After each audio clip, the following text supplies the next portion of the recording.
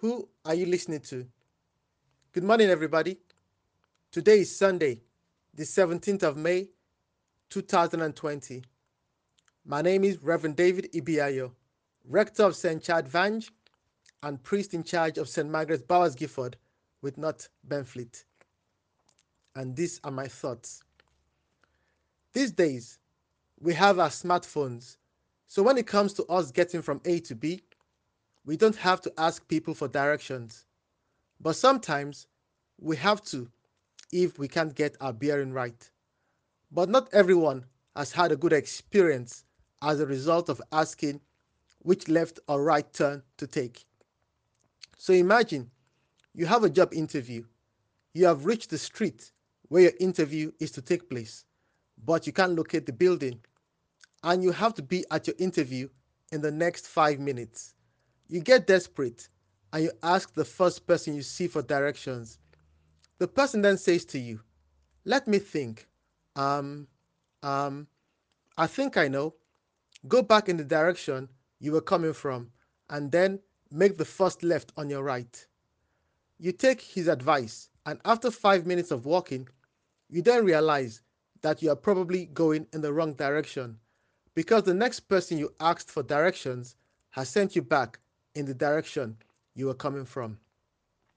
At this point, I am sure you might be saying to yourself, I should have listened to my instincts and phoned the company to ask for directions. In your journey of life, please take note of this if you don't already know it.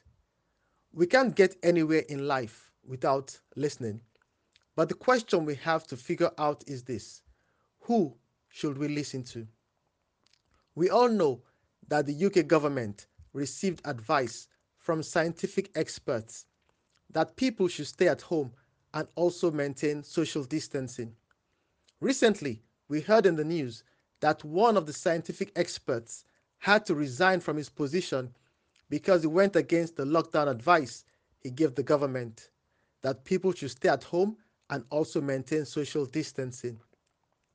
Although he did stay at home, but he received a visitor, his lover, who is a married woman, into his home when it was meant to observe social distancing and the lockdown rules. We are told that his lover visited him on two separate occasions. Was this a case of do what I say, but not what I do? On hindsight, I am sure the scientific expert knew he should not have listened to himself in taking the decision to receive his visitor. Things might have been different if he listened to the words of Jesus Christ. Watch and pray so that you will not fall into temptation. The spirit is willing, but the flesh is weak. When we listen to people, there is the possibility we might get it right or get it wrong. And when we listen to ourselves, there is the possibility we might get it right or get it wrong. But when we listen to God, the possibility of getting things wrong is impossible. We can only get things right. Jesus Christ said in John chapter 14, verse 15, up until the first sentence in verse 17. If you love me, you will obey what I command, and I will ask the Father, and I will give you another counselor to be with you forever, the Spirit of truth. You have to listen to people, but you must have the wisdom to know who to listen to and who not to listen to. You also have to listen to yourself, but you must have the wisdom of when to listen to yourself and when not to listen to yourself.